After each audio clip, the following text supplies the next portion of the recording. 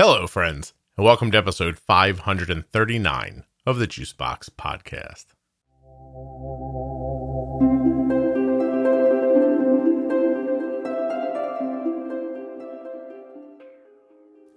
On today's show, we're going to be speaking with Shaya. She is the mother of a child with type 1 diabetes who was diagnosed while they were on a family trip to Iran. It's a really interesting story that I think you're going to enjoy. Please remember while you're listening that nothing you hear on the Juicebox Podcast should be considered advice, medical or otherwise. Please always consult a physician before making any changes to your healthcare plan or becoming bold with insulin. Have you been looking for a place to talk about diabetes online? Look no farther than the Juicebox Podcast private Facebook page. The page now boasts over 14,000 members, 10,000 plus active every day. Conversations about all kinds of topics. You're bound to find the one that you're looking for. And if you don't, it's cool. Just start your own conversation. There are plenty of people there just like you who are excited to chat and see if they can help. It's called Juicebox Podcast Type 1 Diabetes. It's on Facebook. It's completely free and private. Check it out.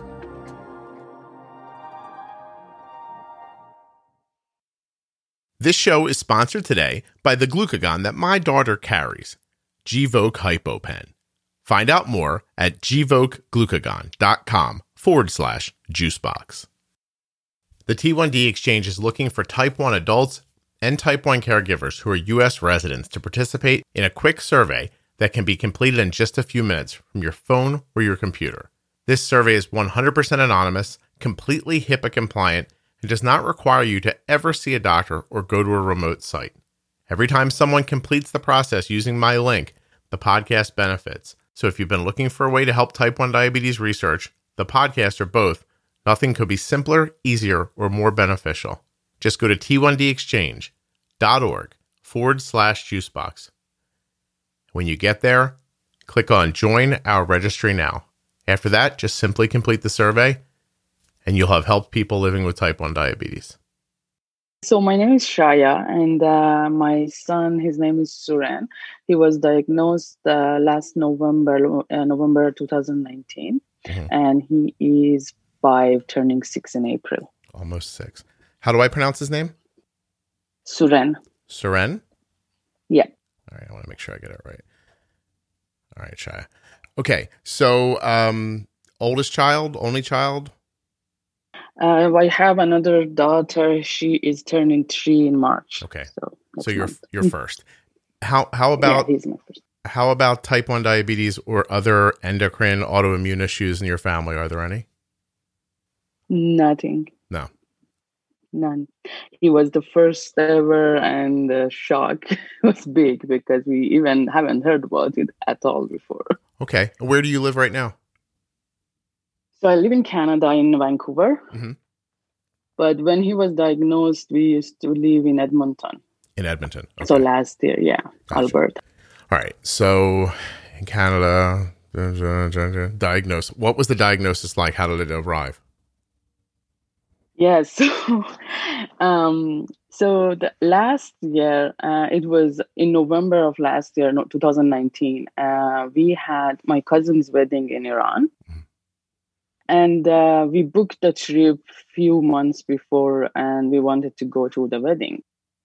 So what happened when we were planning the trip, we decided to stay 2 extra days in Frankfurt, Germany on our way, because that's where my husband grew up, and he always wanted to go back and check there where he grew up, right? Sure. So we booked this trip, and then about a month before the trip, Suren got very sick, like sick as he has ever been before, after. He has this rash, fever, strep throat. He was on antibiotics and everything. And that's when he started being super thirsty, peeing a lot, and drinking all the time. And at first we thought, well, it was the fever, and he's thirsty, so he drinks, and then he wants to pee, of course. Mm.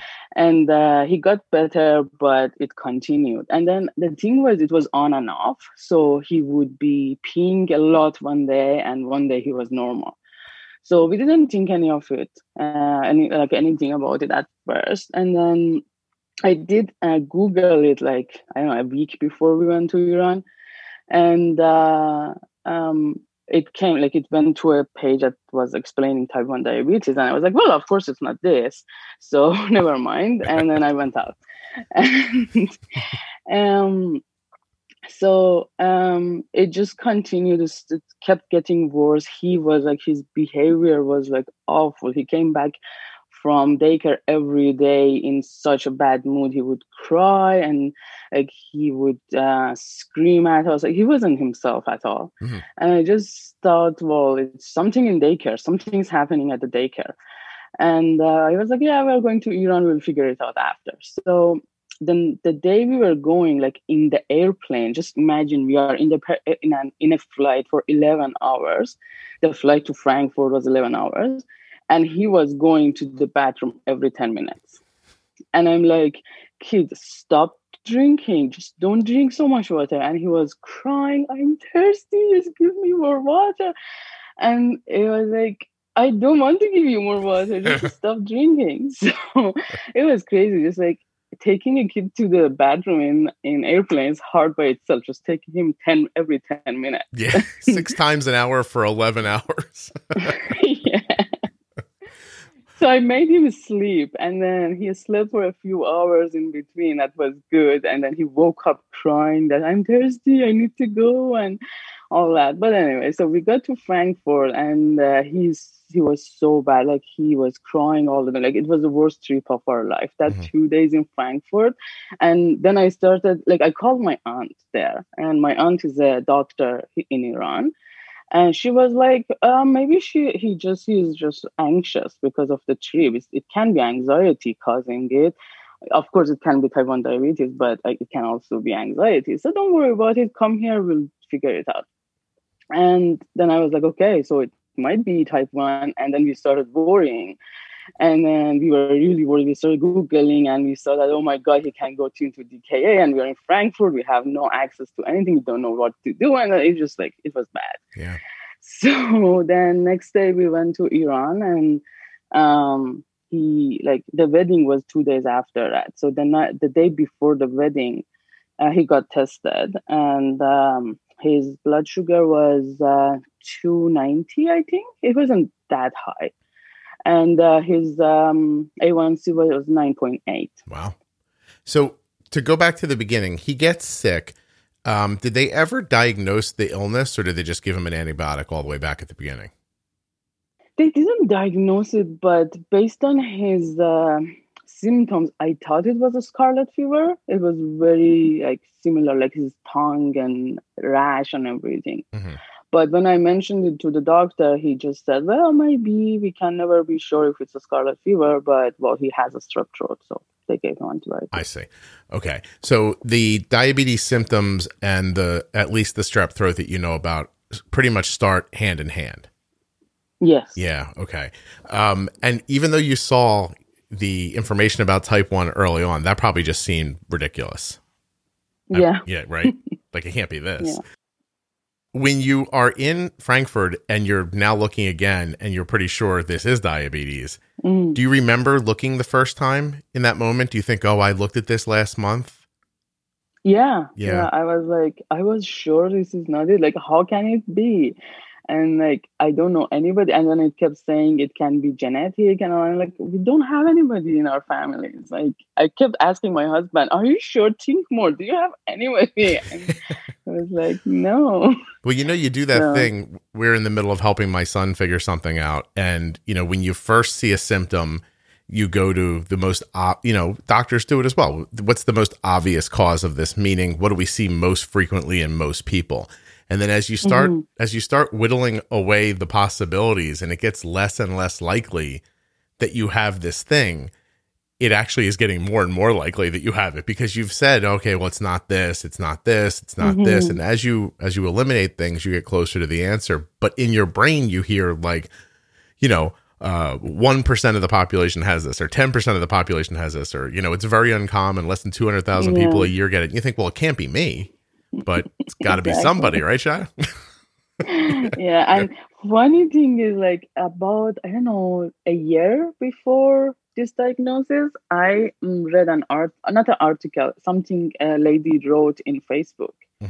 And she explained all her daughter's symptoms, and she was like, we didn't know that we should be worried. Like, she was peeing a lot. She was like she was acting out and all that. And she was just like warning other parents to watch out for these symptoms.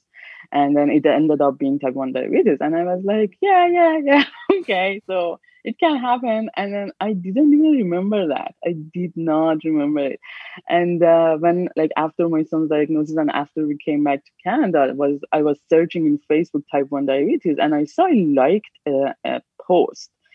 And I read it. I was like, yeah, I read this last year, and I didn't even remember about it. Here it is, right? So how long ago was this now? 2019?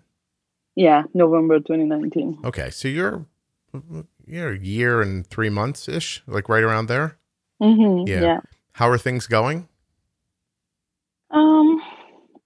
Not bad. I would say it's we are trying to like tighten up the range for him, but breakfasts are hard, and the school is really hard because they have very strict rules at the school, and he's in a provincial plan here. It's called NSS. So under this provincial plan, we sit with a nurse and set out the plan. And we don't have many choices there are some choices for the parent, like, do you want to give 5 grams of carbs here or 10 grams? Okay. But most of the places not like many choices. So then this plan is set out. Then the nurse goes to the school and teach the EAs that are present in the school to follow that plan, and they are not allowed to do anything outside of that plan. I see. So yes, they're very strict, and then I can't really play with things. So we try to have him eat the same breakfast every morning, give him the same amount of insulin, but then one day he goes up to 300 and it stays up there. The next day he drops low. I'm like, it was the exact same thing. I don't know what to do. Is he how's he getting his insulin, through a pump or through injections? Yeah, he has Omnipod. He has a pump. And do you see maybe differences on different days of the infusion? Like the first day maybe works differently than the second day, than the third day, etc.? I should start tracking that. We just got the pump in November. Okay. So it's been only like 2 months. But hey, good idea. I should track that. It's interesting to look at. Also, different sites, so different places on the body may affect absorption. And when that happens, then you may need, more basal on your leg than you do on your belly, for example.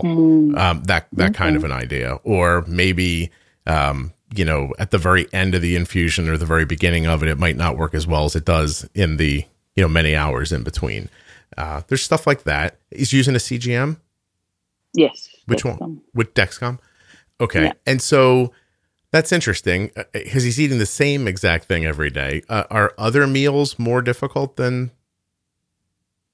So our dinners are, so we eat heavy dinners. It's just our family time. So I cook the main meal for dinner, and it's usually high protein, high fat probably. So he does go high right like around 2 hours after eating dinner. So we eat at 7:30ish, and then he starts go up at 9:30. And I notice I just can't exactly predict how much insulin he needs. So I give him, I have an alarm set to give him some insulin at 9:30 every night. I do it, but I'm scared to give him too much because I don't want to wake him up. And some nights it's just not enough. So I will be correcting till 12:30, constantly giving another half unit. Yeah, you have fallen into. You have definitely fallen into the trap. of I don't want to do too much, so I do too little, and then I stay awake until my eyes fall out of my head. Exactly. Well, But it's not every night. Some nights I'm great. They're like perfect. He just goes to study till the morning with, but I give 1 unit and I'm like great. Or like I track the food. Like for example, I know if he eats salmon, he needs 3 units at 9:30. So I give him 3 units and it's perfect. But it doesn't always work with all like the same food, and I haven't tracked all the food yet. So all that. are your meals culturally like different than an average Canadian meal, or Yeah, they are? they are. Yeah. So I don't think I've had anyone on to talk about it yet. I should, because I've had enough conversations privately. But I know that a lot of Indian families struggle with the meals that they kind of traditionally use. And I was wondering if you were in a similar situation. But Yeah. it We is. probably are very similar to Indian foods. Our foods are. Okay, yeah, I know there's usually a lot of rice, right? For you, yeah, and then that becomes interesting. And like you said, then there's the high protein, the high carb. Well, at least you know about the protein and the fat rise that comes a couple of hours later. Did you learn that from the podcast? Yes. Oh, Yeah. cool.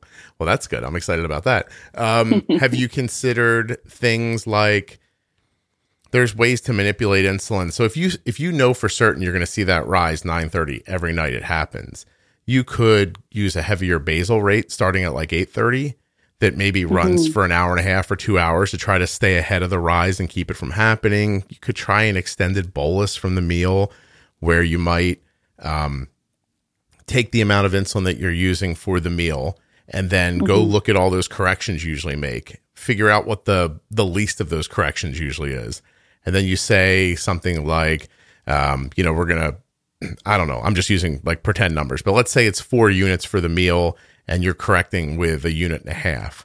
So maybe you say, we'll push the button here, we'll pre-bolus 4 units, and then we'll tell it to put in 2, 4, like maybe like 70% now. And the last 30%, you can have it drag out over an hour and a half. And you could almost kind of create that wall with that extended part of the bolus. But you, a lot of people make the mistake of trying to, so stopping a late rise with an extended bolus and extending a bolus for pizza can be different because sometimes people use pizza as an example because it goes in, it doesn't necessarily hit you very hard right away, but then it ramps up and gets you later. So you need less up front, more in the back end, where with this, you need what you need up front, plus you need more on the back end as well. So there are little ways that maybe, but you'd have to be seeing it every day for certain to do something like that. Yeah. Yeah, I have to try those. I tried extended bolus for a little bit. I just didn't like it. It was like I couldn't figure out how much exactly to add. And it just was frustrating for me. Yeah. So I it's started hard. doing this other one to track each food and see how much corrections I gave for each one. Right. And then, but I'm still scared. So like, for example, I know we eat rice almost every night. So rice with stew. So I say, okay, so he had this much meat. And I know that amount of meat and rice and stew probably needs 1.5 units at 9:30. But I'm scared to give it because he's sitting at like 80.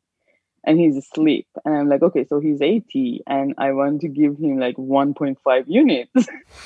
So I'm scared to do it. So I only do half. And then I end up doing another 1 unit in the next few hours. Yeah. What about, what's his basal rate an hour at that time of night? It's 0.15. Oh, how much does he weigh? Is he little? He weighs about, he's not little. He's actually a little bit and 1 second, let me see. I have his weight. I wasn't sure if you were looking for his weight or trying to find a way to call him chubby without sounding like you were calling him. I wasn't sure I wasn't certain what you were trying to do just there. So is she trying to be polite or is she looking for a number? Yeah, what does he weigh? He's not chubby, but he's like borderline, I would say, based on internet. It said you are a little bit like close to being overweight or something, but I don't think so. He doesn't look chubby at all. Yeah, so I found his weight. He was 23 kilograms. I have to convert that to pounds. I was going to say, I can do that too. 1 second. 50 pounds. Okay. Yeah. So now everybody's basal doesn't follow any strict rules, right? Like, but 0.15 for 50 pounds seems low to me. His doctor said that too. He said maybe he's still like honeymooning. That's why it's low. Okay. All right. So then that was my next question. Like, are you possibly getting help from the pancreas once in a while or not? So can I ask what's his A1C? His A1C last was 6.5. 6.5. Does he have a lot of lows, like under 70? No. So it does sound like then you're probably getting some help somewhere, because I would just, like, if you made me just guess without, ever seeing anything, I'd guess that his basal was closer to, at least 0.35, somewhere up to 0.5. Oh, wow. Right. So that was my other thought, is that can you get some of that insulin that you're going to need for that 9:30 rise in a basal rate? Like, instead of the basal being 0.15, maybe 8:30, 9:30, 10 o'clock in that hour and a half there. Like, what if you made it more like, like 0.4 an hour or something like that, and then got that insulin you're going to need, but you still were spreading it out a little bit, so that if you decide you don't need it, you can just like stop the temp basal rate, and then you haven't injected a whole bunch, and then you don't need it. Right. Does that make Good sense? idea. Yeah. No, got it. Yeah, okay. I think you're just looking for ways to manipulate the insulin to do what you want it to do and be where you need it to be. Yeah. Do you have trouble with other foods? Like, when you, like, if you go like do something that's out of the ordinary in food, do you do better with the bolusing? Gvoke HypoPen has no visible needle and is the first pre-mixed auto-injector of glucagon for very low blood sugar in adults and kids with diabetes, ages 2 and above. Not only is Gvoke HypoPen simple to administer, but it's simple to learn more about. All you have to do is go to gvokeglucagon.com/juicebox. Gvoke shouldn't be used in patients with insulinoma or pheochromocytoma. Visit gvokeglucagon.com/risk. Couple things. Don't forget the T1D Exchange, t1dexchange.org/juicebox.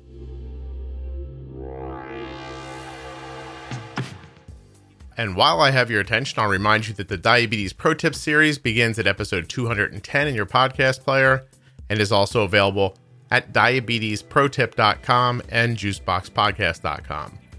Also at Juicebox Podcast, you'll find the series of How We Eat, Defining Diabetes, After Dark, and more. Check it out, juiceboxpodcast.com. Looking for support from people like yourself? Find the Juicebox Podcast Facebook page.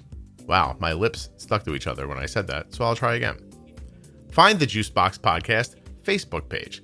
It's private, has over 14,000 members, and those people are just like you and having conversations about things that you're wondering about or just need some backup on. Juicebox Podcast, Type 1 Diabetes on Facebook. It's a private group. You'll have to answer a couple of questions to prove to the algorithm that you're real, then you'll be right in. All right. t1dexchange.org/juicebox. diabetesprotip.com. Juicebox Podcast, Type 1 Diabetes on Facebook. Let's get back to Shaya. Do you have trouble with other foods? So what I do is when there's something new and I haven't tracked or no idea about it, I do exact math and I put it in, and so like I do exact math, but I do like put it in, I do a little bit more insulin, and then I just watch him. Most of the times it's actually good. Yeah. And sometimes, like, if I see it just going a little bit downward, I just do a tempered basal of minus, 60 or 100 or something, and it's just okay. Gotcha. Yeah, that sounds like the way I Yeah. think about it.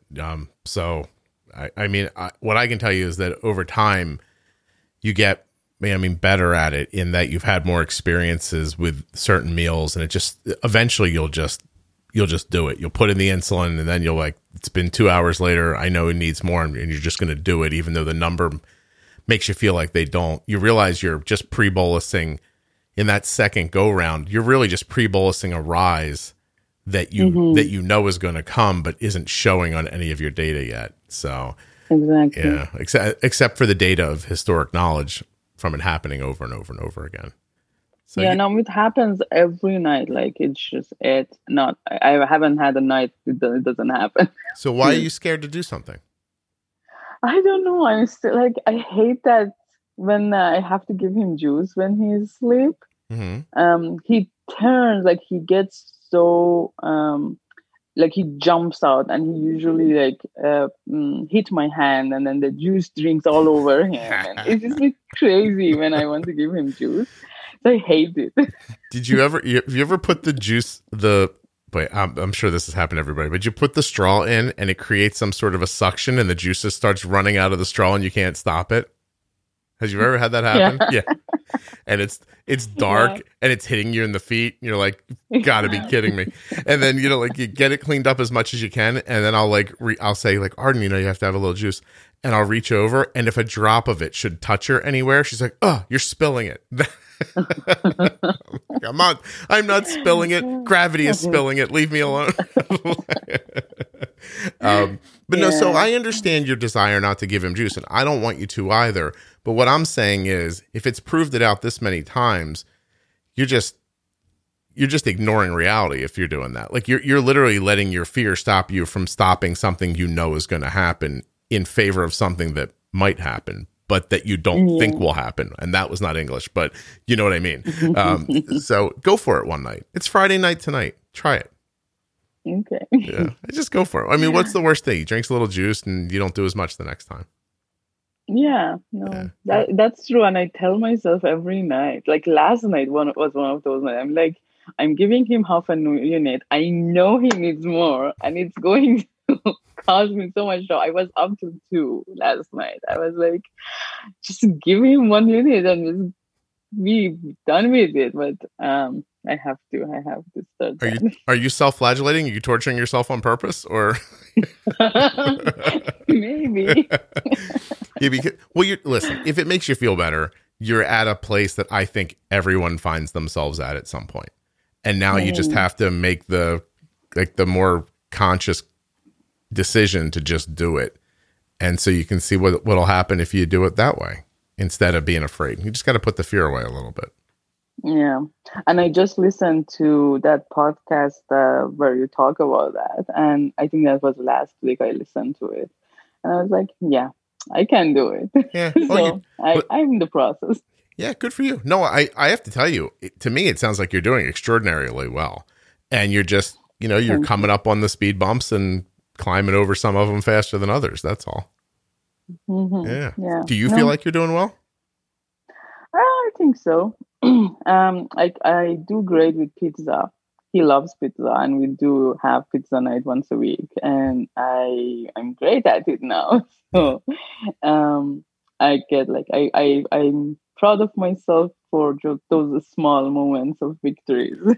Oh, I know. And we got a lot of compliment from his doctor on our last visit. It was like, you are one of the few patients I have doing this good. You're like 80% in range, and like he was happy. So, I'm glad. No, it really does sound to me like you're doing well. So I would be thrilled. Are you kidding me? Every time I get something right, I just like take a half a second in my head to be like, yeah, I got that. Yeah, exactly. But then once it starts showing it to me over and over again, then you got to just trust that it's going to happen, I guess. But you'll get that part. Mm-hmm. So I guess I want to, I know we're jumping around, but I'd like to know what happened. So was he diagnosed in Iran? Yes. So that is a story for itself. Like, so yeah, we were in Iran, and so his blood sugar. So my aunt is a doctor, I said, and her husband has a lab in Iran. He's also a doctor, and he has a lab. So he went to his lab and they gave us the result right away. And my aunt was like, I don't know any endo, like pediatrician endo here in Iran, in like our city. So let me call around. And she couldn't find anybody. And she just went online, Googled it, and found a doctor. And she booked an appointment for us right away. So we went to her office and she was like rude. And it was like, like you just got diagnosed. Nobody knows anything around you. Like my aunt didn't know much. She's a gynecologist. And we got in there and she's like, your son is short and he's too thin. What's happening to him? She didn't even look at the results. And I'm like, can you look at the results, like test results? And she's like, oh my God, your son has type 1 diabetes. I'm like, yes, so I think so. And she's like, so what do you want from me? I'm like, I don't know, like tell us what to do. Yeah, you might be the one to answer that question, not me. I right now I'm working on the word of a gynecologist, so I'm in trouble. Exactly. So just tell me what to do. Like, I have no idea and I'm not home and I don't know. And Right. Yeah. so she was like, yeah, you have to, we usually just admit to the hospital for 10 days. And I'm like, we are only in Iran for 10 days. Like, I don't want to spend my 10 days in the hospital. Do you have any other options? And she's like, no, you have to be admitted. I said, okay, I want to go back to Canada. How can I go back? And she said, well, I can give you some insulin. You give it to him like 3 times a day, 1 unit, just like that. And we'd like breakfast, dinner, lunch and dinner and go back. So I came home crying. And like we were crying, my husband and I were taking turns. One of us would play with Suren and the other one cry, and then we switch. So we got home to my aunt's house, and my uncle was home, who has the lab, and he was like, "Don't even think about going back to Canada. It's a 24-hour trip. You don't know how he will react to the insulin. He might be very sensitive to it. So you don't want to risk that. Just don't even think about it." Yeah.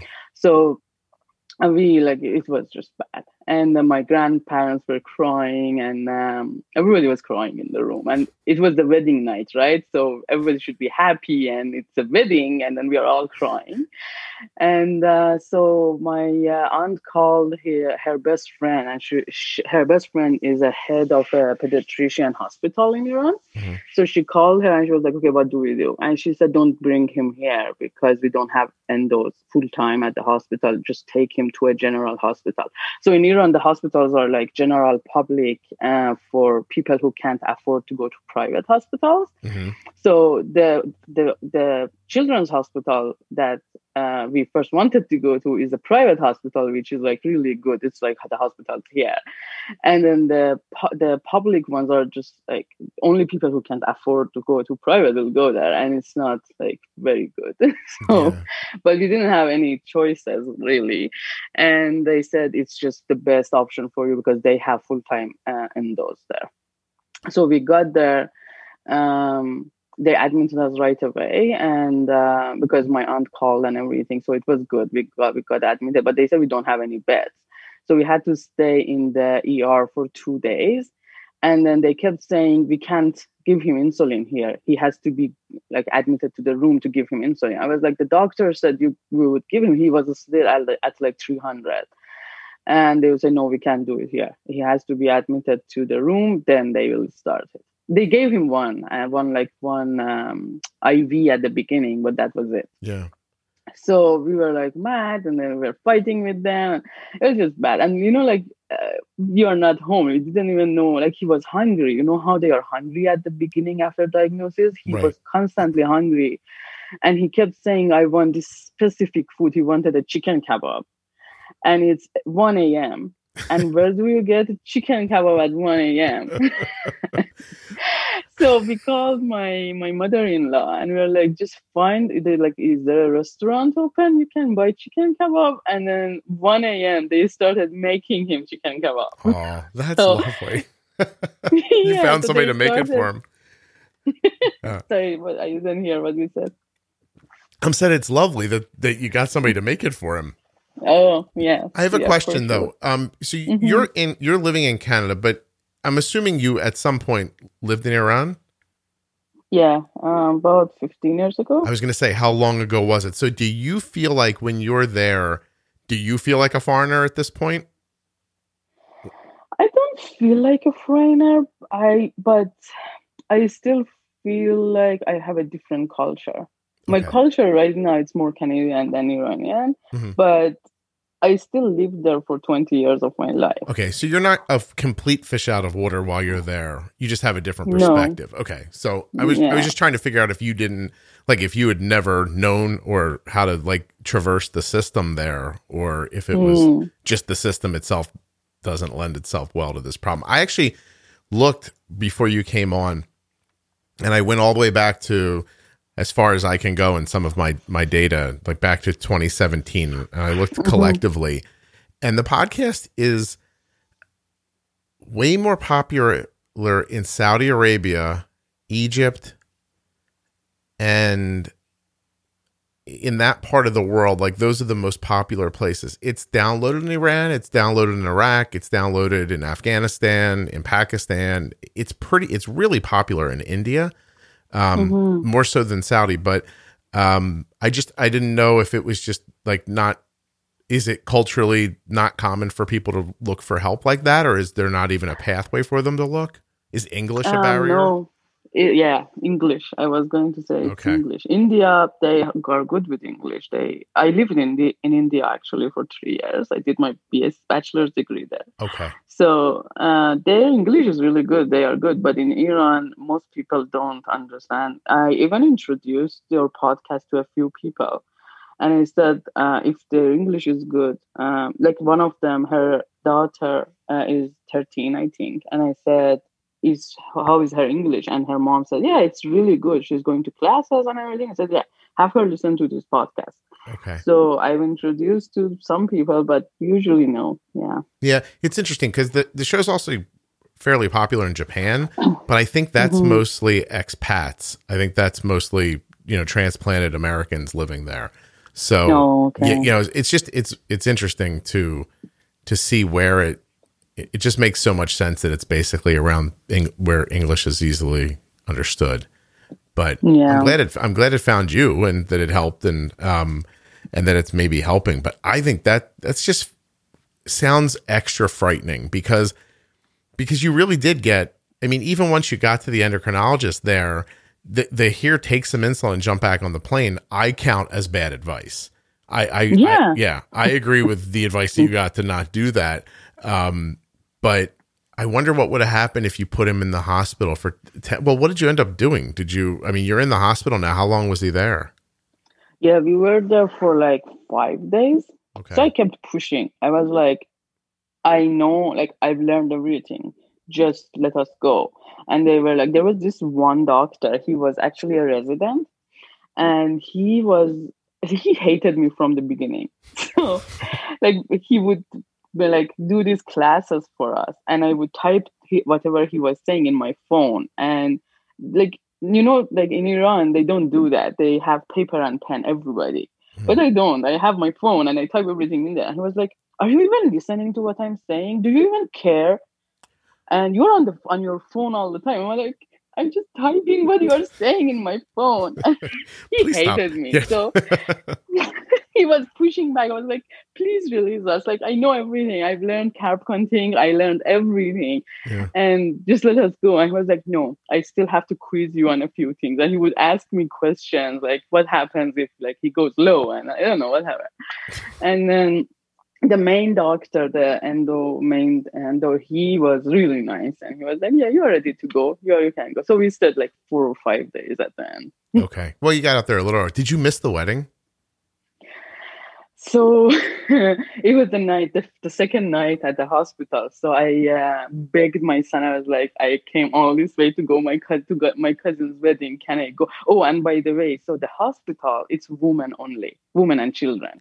So my husband couldn't go up to a room at all during those 5 days. And I was like, I'm just going out of my mind. I've been up 24/7 with him for the past few days. And so I asked them if they can temporarily allow my husband to come up, and they said no. So my sister-in-law, who was also supposed to go to the wedding, but well, she was further. And she came there, and my son, like he didn't even know her. Like she is her aunt, but they never met before, like other than that trip, right? So he was like, no, I don't want to stay with her. And then she brought her a gift, a game, and they started playing. And then I was like, can I go? And then he said, okay, go. So I ran from the hospital to the wedding. I got there late. And then my mom had my dress with her, and my daughter was there with my mom. And I just put on my dress, like I didn't even do makeup or my hair or anything. And then in the dressing room of the salon there, our family, they just like so many of them came in together, and they just had heard about Suren. And then everybody just burst out crying. And then I'm like, I'm standing there laughing. I'm like, stop crying. It's a wedding. Just leave it. Just let's think about it tomorrow. Just don't cry. Well, everyone's already so emotional probably from the wedding. And then you get this news and just, it's easy to start crying. Exactly. I have to ask you, men aren't allowed in the hospital. Was that specific to that hospital? I think it's all the children's hospital or something. They only allow children and women, like the moms can go with the children. It was a children's hospital. Gotcha. And the moms can go with the children because then because, it's a Muslim country and the moms need to like have hijab. So for the moms to be comfortable and not needing to wear hijab around men, I think that's why they put that rule. But it's awful. It's just like awful. Like, how do you expect a mom to be up with the kid 24/7? Like some of those kids, they were like crying all day, all night, and the moms were up. Like they were all exhausted. Yeah. Just allow the dad to come in for a second. Well, it's probably a rule that men dreamt up to get some time off when their kids are sick, don't you think? Yeah, probably. We'll say the women have to go in the hospital, and that way I could sit at home. Are there male doctors? Yeah, there are male doctors, but they only come in at certain times, so you know when they are coming, and you can they shout out there like doctors are coming, and everybody knows that men are coming in. Gotcha. And then everybody puts a job on. Yeah, well, they don't remove them. Nobody removes the hijab. Oh, I see. Like I didn't wear my hijab, and nobody cared really. But the people who care, they don't remove them. It's just that they are more comfortable, I think. I see. Okay. No, I didn't want to cruise over it without getting an explanation because I didn't understand completely. Yeah. It's just a totally different culture. Like even when I went to pay for the hospital, the cashier there, he was like, so the currency there is like really high. So he's like, it's 3 million riyals you have to pay. I'm like, yeah, I know. He's like, do you want to call your husband? I'm like, no, just take it from my card. He's like, does he need to sign? I'm like, no, just take it from my card. I can pay. Back in Canada, I buy bagels all by myself. Just so you... So that's, yeah. So, oh, wow. Don't you need your husband to sign? Oh, it's like 1950s America, except still worse than that. Yeah. Oh, we won't talk to her. We'll wait till the decision maker shows up. Exactly. Yeah. And it's not like that everywhere, but afterward I thought, as I said, it's just a public hospital. Mm-hmm. And usually people who go there are like that. Like they are in poor families who only the husband is the breadwinner and not even like good money. And it's like that usually. And so it's the culture of the hospital, I would say, not Iran. It's not like that everywhere. I see. That's why I was shocked too, because I was like, even in Iran, I didn't expect that. I'm like, why do you want my husband? Like, what's going to happen? Like, so many women work in Iran, so many women pay for everything. It's not like that. Well, those people would be amazed if they were in this house because I don't get to decide anything. So they'd be thrown. Hey, how many is 3 million? How does it convert to American money? What did you pay for the hospital stay? I think it came to $1,000. No, for 5 days. That's very reasonable. Yeah, Yeah, 5 days. We didn't have any insurance, nothing. So everything together came to 1,000 with the labs and everything. Because Gotcha. we came back and we claimed it here. I think that was. Wow. Well, even that's Yeah. lucky that it worked out that way, and it wasn't some massive amount of money that you couldn't come up with. You know, that would have been even crazier. I don't even know what they would do then. For sure. That Yeah. was another reason, like, I was worried about Germany. I was like, if something happens here, I don't even know, like, where do we get the money? It's probably so much. Yeah. But in Iran, it's not that much. And neither of you are, you're a Canadian citizen, right? We are all Canadian citizens, yes. Yeah. So it's not like even somebody. Oh, wow. Well, that's terrible. I'm sorry. How was the trip home? Did you have enough understanding that the plane ride home was reasonable? Yes, the plane home was reasonable. It was just so on our way to Iran, I lost my phone in Frankfurt airport. And when I called them and they said, okay, I come grab it. It's at whatever station. And then when I went there, my daughter was sleeping on my husband's shoulders.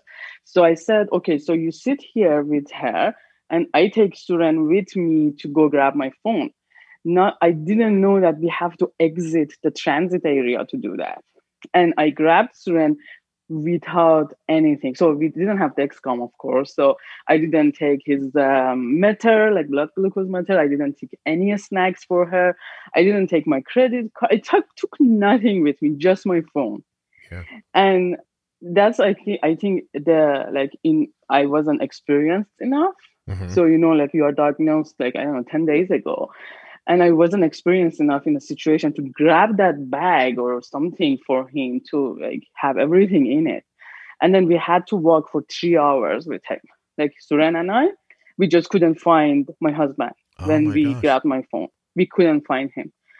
And we went to so many different places. We could not find him. And then he started crying, saying, I'm hungry. So I'm like, okay, his blood sugar is probably low. I can't even test it. Right. And we have been walking for 3 hours, and then I don't even have my credit card to buy him anything.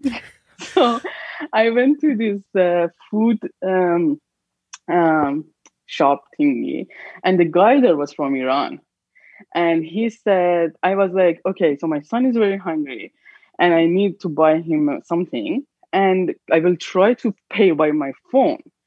Because I have like my credit card on my Apple iPhone. Mm-hmm. So I'm like, I can pay with this. And it wasn't working. So the guy was really nice. He said, don't worry about it. Just take it. Let him have it. And so like we were lucky. Yeah. But it was awful. And then finally we found each other after 3 hours of walking.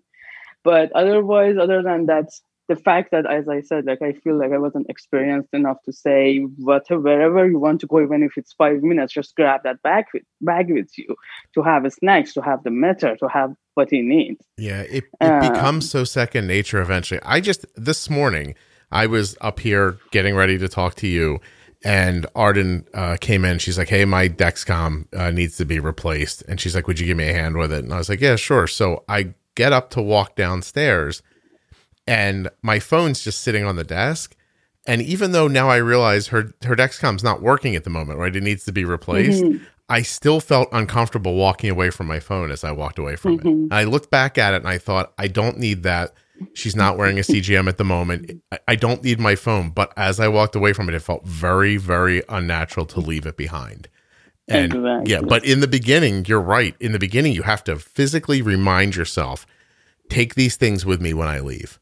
Because it's just not, it feels like you're tied down, but that feeling goes away. But in the beginning, you're like, oh, I have to have this stuff with us. And it feels like a burden, but it just becomes very natural. And you don't think anything of it. But that makes sense. Why did it take so long to find him? Just because you didn't know the area? No, because they sat where we came out of the plane, right when we came out. And they said, you're not allowed to go back there. So the doors were one way out from there. And I couldn't go back in, and he couldn't come out because he had 3 hand luggages, and then a sleeping baby with him. So you had to literally find a way back to where he was. Exactly. Oh my gosh. And they said like the doors are one way out, and then anywhere I went, like they have like it's a very big airport. So I went to a gate to go back in, and they would say, oh, this gate wouldn't end up where you want to go. And then I kept tracking with Find My iPhone. I keep tracking my husband's location and try to walk toward that dot. But then at one point I had to turn, and then it started getting further away. It was crazy. And then I find this guy, and I'm like, just help me, please Yeah. help me find my husband. And then he's like, okay. And then he walked with me for so long, and he was like, I think I have to go from this gate. And then I got into that gate, and they were like, no, you can go from here because your ticket says gate A and this is gate B. I'm like, but my husband is at the end of gate B. And they're like, no, you can't go in. Oh my gosh. Hey, you know what? All that experience, obviously you didn't know enough about diabetes to be very worried about it. But if right now you got separated from all of Suren's gear for 3 hours, would you be panicking? Like, now that you understand the diabetes better, do you think you would have had a different reaction? I would be panicking more than what I was then. I would think so. I'm thinking about just now Arden's change. I was like, all right, so we tested, did the CGM change, gave her some insulin for the number we had. And I was like, in an hour, test again, because I want to make sure we're still going in the right direction here and not getting too low or too high. And I just wonder, I guess you just have to do what you did, though. Go off of your feeling, kind of treat hunger maybe as lower blood sugar, because you're completely blind, right? So you have to make some sort of a decision. I think you did a really good job with it, honestly. I just had no idea, like at the beginning, they just tell you test every 2 hours and give this amount of insulin with food. And okay, I'm doing that. So, and I didn't expect to be walking for 3 hours. I didn't even take insulin with me, right? I'm like, okay, just I guess he's okay. And then his doctor in Iran told me, like, there was this once that I was like, do I need to stay awake with him all night to make sure he doesn't drop low? And then she said, no, don't worry about it. If he drops low at night, he will be so uncomfortable and tossing and turning and crying and stuff that you will know. But I don't trust that right now. I know I shouldn't trust that right now. Yeah, that's not a very technical answer. Exactly. You'll hear the seizure coming, Shia. Don't worry. Great, thanks. I know, right? Yeah. So back then I wasn't worried. I was like, if he drops low, I would probably know, right? So the doctor said so. Right. So I wasn't worried. But now I can't even imagine being 3 hours without his bag. No, that's interesting. But I mean, and somewhere in there is also a lesson that he was okay. So, you know what I mean? Like, there's a middle ground you have to find between vigilance, worry, and common sense. But you need time with diabetes to figure out the common sense part of it. Yeah. So, it's interesting. And probably when they are older, it would be easier for them to know their body and all that. You probably know that, a younger kid compared to an older kid would be easier to manage. You could at least ask them more pointed questions, you would think, and try to come to a better answer. So, is there anything that I haven't brought up that you meant to talk about? I don't want to miss anything. I don't know. It's just so one thing that I don't know if I wanted to. I was still thinking about this to bring this up or not, but I know so many people in US struggle with paying for insulin, and that's big. But in Canada, it's a lot cheaper with the provincial health plans. But then in Iran, it's crazy. I met a lot of people in the hospital. When I was there, there was, I think, 5 more kids, same age as Suren, just got diagnosed. We were going to classes together and everything. And we made a group chat, and I've been in contact with them. And I think it's probably many countries go through this. But insulin just is so expensive there for them. And then the government announced a few months ago that they want to stop importing insulin, and they just make insulin inside Iran, but it's the very old insulin called regular, I think. What's it called? I'm sorry. Regular. They're gonna take you back to regular and MPH. Yeah. Oh, that's yeah. a So hell in of a Iran, plan. so Okay. they are making that. So and they are forcing people to just use that instead of Novorapid, Lantus, and everything. So it was big, like got a lot of media attention and people. I don't know what happened to it. It's more quiet now, but I think it's because of the how much it costs. It's expensive, and they just decided let's create it inside Iran, but they only have access to the technology to create that. Okay. So I'm trying to read online. Yeah. It looks like in October. It says U.S. sanctions cause acute insulin shortage in Iran. Millions of Iranians at risk for U.S. sanction. Oh, I see. There's no insulin. Oh, okay. This is a trade. Yeah. This is a trade problem, and the way that the country's trying to cover it is by making older insulin, probably because it's easier to produce. I would think. Yeah. And you don't need. Yeah, I would guess that's the idea. I'd have to look. And they won't be any access to pens, so they will have to inject with needles. And like these kids, it's just awful. Yeah. And they have no access to pumps or Dexcom. Nothing. Dexcom is not even available. Like they can bring some people can buy Dexcom from Turkey or other countries, but it's super expensive. It's like one Dexcom costs 1 month's salary.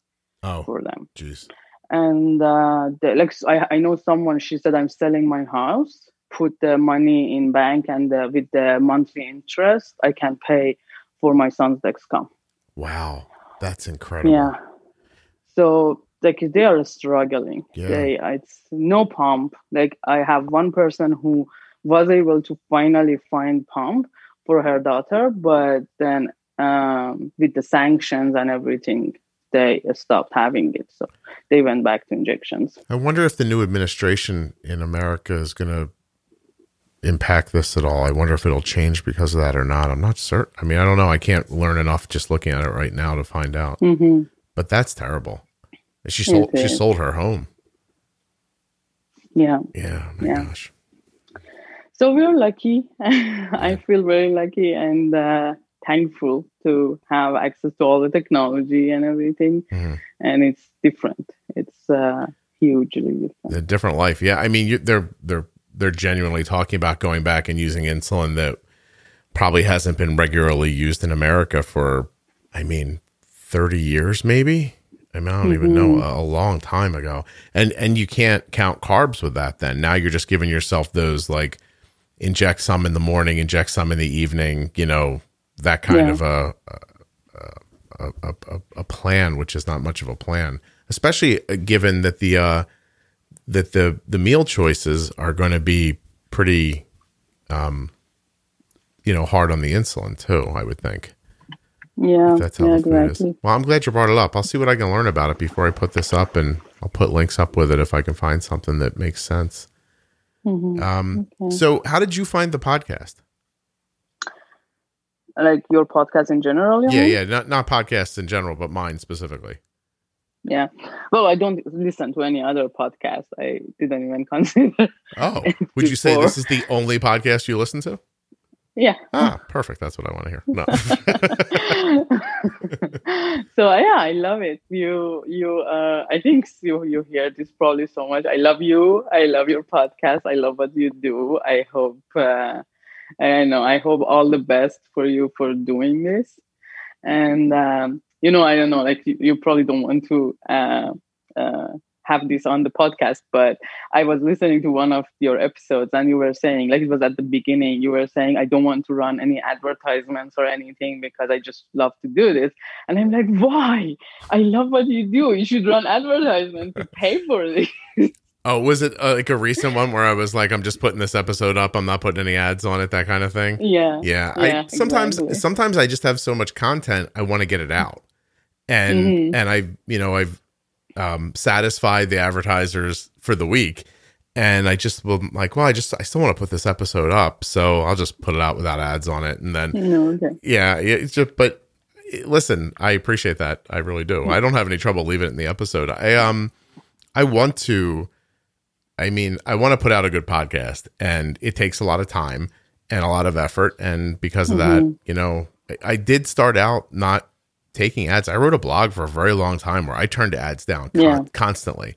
But this is podcasting is a time suck that is different than just writing online once in a while. And if I didn't take advertisers on the podcast, the podcast wouldn't exist, because my wife would be like, go get a job.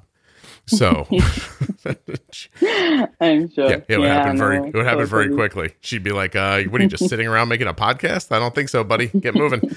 So, but I love that it helps. But how did you find it? If you don't listen to podcasts, how do you find a podcast? So what I like, when I was still in Iran, I posted about students' diagnosis in my baby, like mommy's group for like birth Facebook group. I don't know what it's called, but anyways, a Facebook group for April 2015 babies, basically. And I posted there about diagnosis, and I was like, I have no idea what I'm doing. I'm just so scared. I don't know what's happening. And someone introduced me to someone else whose kid was diagnosed like a few years ago, and then that someone else introduced me to a Canadian group of parents of type 1 diabetes. And then that's where I found about Juicebox. Wow. Podcast. That is a marketing scam I could not plan on purpose. That's for sure. So you're in a Facebook group just for kids born in your like day, month and year. Yes. Then you meet a person in there who moves you on to another place, and that's where that is not a straight line to finding something, that's for certain. Yeah, so I found like the lady was really nice. She was like, a few years ago my daughter was diagnosed, but she was, I think, in US maybe. And she said there is a group for Canadian parents, so just join that. It would be really helpful. So I joined that, and then I was asking so many questions. I was like, how do I control this and that? And then someone wrote a comment saying, yeah, just like join, like listen to this podcast. It's amazing. And that's how I started. Well, see, I'll tell you what, somebody suggested the podcast to you. It sounds like to me, because you were asking pointed, probably thoughtful questions. And they were like, if you're trying to look that deeply into this is probably the place for you to be asking those questions. Yeah. That's excellent. I'm so happy. I don't know who did that, but that's really lovely. There is a lot of parents in our Canadian group that listen and suggest. Like, I've seen so many comments like that. It just goes around. Like, everybody suggests. I've done it to so many people. Just go listen to a podcast. Well, thank you. I very much appreciate that. Yeah, Canada. The show's pretty huge in Canada. It's obviously the biggest in America, but after that, Canada, Australia, and the United Kingdom are sort of the next larger download places. So, and you would expect that with the English language and all that. So maybe I have to stop worrying about how to get the podcast to be bigger and just teach people to speak English. That might be the quicker. Yeah, I was going to suggest the other. I was going to say maybe you have to translate your part, like have someone translate. I don't know. I have to tell you, I have thought that through 6 different ways, and it just never works, because if I don't know the language that we're translating it into, then I can't kind of quality check the translation. Yeah. And then I'm stuck, and I would never want somebody to say something that ended up not being correct. And so that's where I sort of get stuck on that, because I've definitely thought about that for especially Spanish speaking people. That seems like a big population that's underserved. And I have talked about it. Listen, the truth is, if an advertiser, I'm not even saying one of them that I have now, but if there's an advertiser that would be willing to foot the bill for it, what I've learned is it's just very expensive, because you have to hire professionals to basically listen to episodes and then translate them out. And it's not cheap. So it's not something I can afford for certain. And you have great voice. So I don't know how you find someone to have great voice like you to match up. I appreciate that. I it's funny when I talk privately to people and they're like, how do I make a podcast? I'm like, well, the first thing to know is that most podcasts fail. So, you can definitely try it. I said, but there are some intangibles that you just can't manufacture. And I do say sometimes, like, I have a nice deep voice, And that's helpful. It's helpful to listen to. I find it in my own life when I start talking, people just sort of like get mesmerized a little bit. And I just think it's because I don't think it's what I'm saying. I just think my voice is deeper. So, get a little heads up there for me, a little extra boost. But I really appreciate you coming on and telling me that whole story. It's fascinating. And I appreciate it. Again, people won't know this, but you let me move your time at the last minute. I was having trouble yesterday. No, you were very kind. So thank you. No problem. I was happy. And thank you for having me and talking to me, and great points and suggestions you made for helping to manage that nighttime rises. So I'll try those. Will you send me a note and let me know? Yeah, we'll do for sure. Excellent. I would love to know how it goes. And I'll actually, if you get back to me in the next couple of months, I will, I'll put a little addendum on the back of this and let people know what you said. Okay. Thank you so much. Sure. Have a great weekend. Thank you. Yep. You too. Thanks. Take care. Have a good day. Bye. A huge thank you to one of today's sponsors, Gvoke Glucagon. Find out more about Gvoke HypoPen at gvokeglucagon.com/juicebox. You spell that GVOKEGLUCAGON.com/juicebox. I also want to thank my guest today, and thank you for listening, supporting the show, sharing it with others, and all the other great things that you do. I'll be back soon with another episode of the Juicebox Podcast. Thank you so much for listening.